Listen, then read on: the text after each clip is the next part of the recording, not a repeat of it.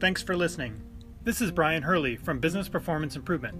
The podcast Lean Six Sigma Bursts are short lessons, comments, Q&A, and insights. If you have a question, send your question through the Anchor app, and we might feature you on a future episode. Or contact me at biz-pi.com. The next concept I'd like to talk about is 8 wastes. This is fundamental to the principles of Lean. But to understand waste, we first need to understand what value is. So any tasks that help us move the process towards completion is considered value. Therefore, the opposite of value would be considered waste, that it's not moving the process forward towards completion. If we can remove waste from our processes, then that makes our processes more value added.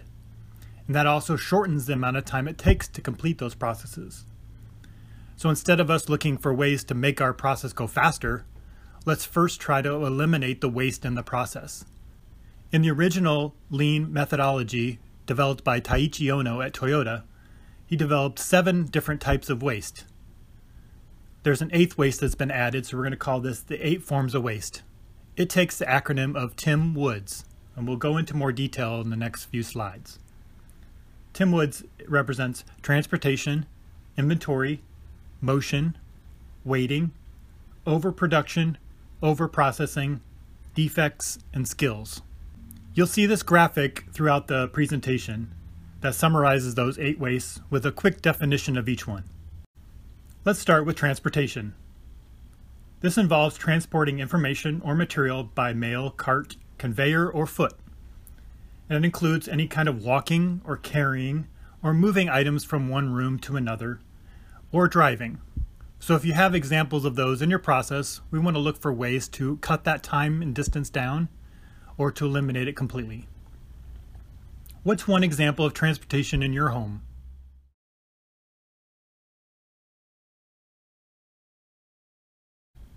I is for inventory. That's material or information that is waiting for processing and takes up space, either physically or mentally, when we think about tasks that we have to do. It's activities that we started but we haven't completed yet, or we've brought in the materials to use but we haven't decided to complete or use them up yet. So it could be food in your freezer, fridge, or pantry that you're saving for a rainy day or going to consume later. But in the meantime, you have to keep the freezer running.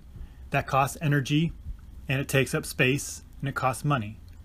And you've already purchased those items, so it's money that's not in your bank account right now, sitting in a freezer or storage area. It could be clothes that you wear that takes up space in your drawers and in your closet.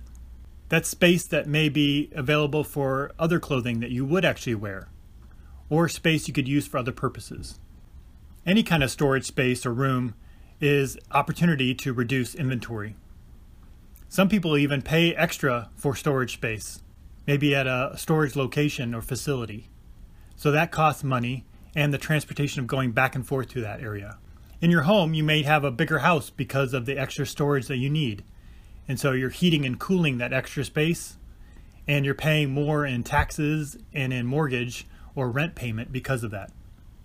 Oftentimes we like to buy in bulk and save money on a per piece basis. But that material that we buy, whether it be toilet paper or paper towels, takes up space. And again, it's money that's coming out of our bank account today that we don't really need right now. So oftentimes we think we're getting a good deal, but when we look at the total cost of our investment, it doesn't turn out to be such a good deal after all. Especially items like food, where it can go bad or rot or decay. We may not actually get to consume all the food that we purchased. If you have a garage, you can look in there for items that you rarely use or don't need anymore. And again, it's taking up space. Also creates clutter, and that clutter weighs on us. As we go in and we start to look for things, we have to search around items that shouldn't even be there. And it makes things very congested, and it feels cramped. And it starts to create some stress in our life. If we look at our living space, some of us even have extra bedrooms or space in some of our rooms that aren't being utilized. Inventory also applies to tasks and activities that we start but we haven't completed yet, such as doing your taxes. Let's say you start in January and start working on them, and then you put it off to the side for a while. But in the back of your mind, it takes up space, mental space, while you're dreading trying to finish it up and thinking of all the tasks that you need to complete with it. So you've invested some of your time into it, but you haven't completed it and gotten the benefit out of it yet, or relieved yourself of the stress that it creates. It could also be home projects that you started that haven't been completed yet. So you've put your labor and hard work into it already, but you haven't reaped the benefits of it yet. What is one example of inventory in your home?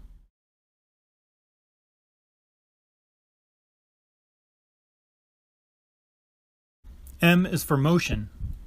Unnecessary motion is any motion that does not add value to the product or the service within your home. If you find yourself searching for photos on your computer, trying to find the right one, that's an example of motion. If you're looking for your tax receipts because you don't have a good organization to that, that's wasting time for you to accomplish your task of completing your taxes. If you can't find your phone because you misplaced it or don't remember where you left it charged, that's wasting time and keeping you from doing whatever task you needed to do with your phone. If you're trying to shave your face or your legs and you're not doing it very efficiently, there's a lot of extra motion that might be involved that's keeping you from doing the task. And if you find yourself reaching or bending or twisting to reach something on a shelf or under a bed, that's extra time and motion that is keeping you from finishing your task. So what is one example of unnecessary motion at your house?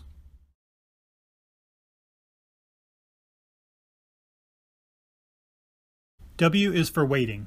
This is time spent waiting on items that are required to complete a task, such as information or materials or supplies. If you're waiting for a response from someone, or waiting for the water to boil to cook your food, or waiting for food to unthaw, or waiting for a website to load up, or maybe waiting for the hot water in the shower, which might be wasting a lot of water, or maybe waiting in line at the grocery store. These are all things that delay you completing your task and you're not adding any value at that time. And it's probably pretty frustrating and annoying. What is one example of waiting in your home?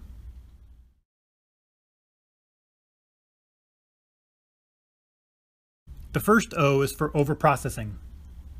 This is any effort and time spent processing information or material that is not actually adding value. Sometimes they call it extra or excessive processing because it's going above and beyond what's actually needed. One example might be vacuuming too often.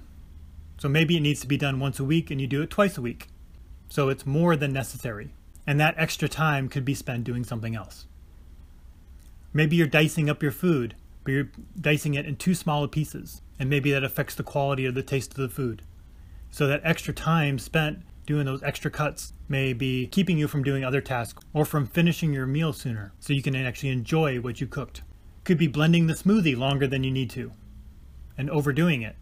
Whereas maybe it takes a minute to get it to where it's high quality and you go a minute and a half or 2 minutes thinking that's better, but you can't really taste the difference. And maybe it's washing your clothes when they're not really dirty yet. So you're putting it through more cycles and it's starting to wear and tear on the garments themselves. And you're using more money and spending more time washing those items. Maybe you could delay a load of laundry if you only put in the things that were dirty. So what is one example of overprocessing in your home?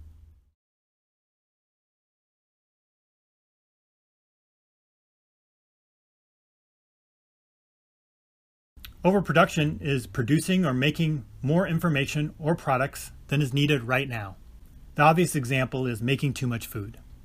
Sometimes we are in fear of running out of food, and so we always make extra. But is that really a bad thing? If we were to run out of food, usually we have plenty of food, and if the people run out, it's not like they're going to starve. They could probably go get some other food somewhere else. But a lot of our cultures are set up to be afraid of running out of food, and so we make extra. The problem is that extra food takes longer to make, and there's a risk that it goes bad or gets thrown away, or we don't actually get around to eating it. And so we spent extra money on that extra food and extra time. Maybe I'm ironing my clothes too early. So the time I'm spending right now ironing clothes I don't need till next week, what else could I be doing that is more urgent or important? And maybe I don't actually end up using those clothes. And so I did it way too early, and now I didn't even need to do that work. And I could have been doing something else more valuable with my time. Same thing with washing the clothes. Maybe I do need to wash them, but do I need to wash them right now? Maybe I could wait a couple of days or later until another task is completed or something more urgent. Or maybe I'm overheating or overcooling a space by not closing up vents or changing up the heating and cooling system. And that's going to cost extra money and cost more in my utilities. So what is an example of overproduction at your home?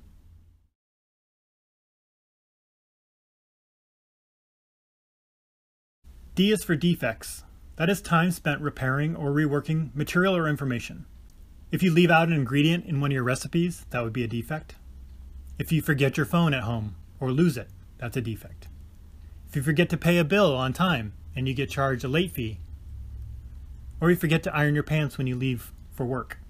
Maybe you drop or break a plate, or maybe the mower runs out of gas and you have to go back and get the gas tank and fill it up again.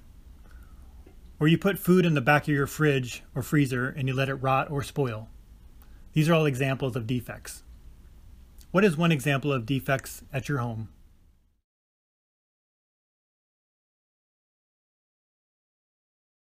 And the last waste, S, is for skills or people. This is where we're not utilizing the knowledge and the ideas of our family members. We're only asking them to do the tasks and use their hands, not their brains. We also want to look for ways we can find tasks that align with people's skills or passion as much as possible. This also involves not really educating or teaching people maybe why we do the task and why it's important. We just say, do it because I said so. What if we explain the importance and the value of it? Maybe we'll get more buy-in and support. We're also not asking people for input and ideas on how they could do the task differently or better. Maybe they've got a better idea, a more efficient way.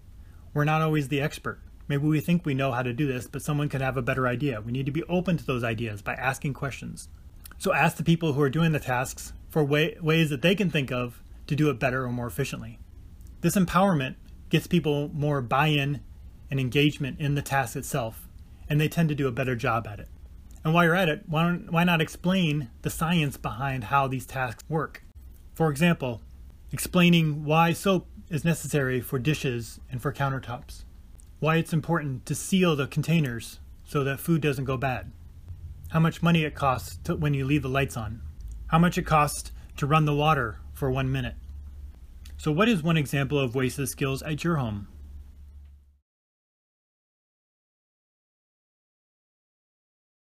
Now that we've learned the 8 forms of waste, you can use the waste observation form shown on the screen to fill out a form and document the things that you see in the process that you're evaluating.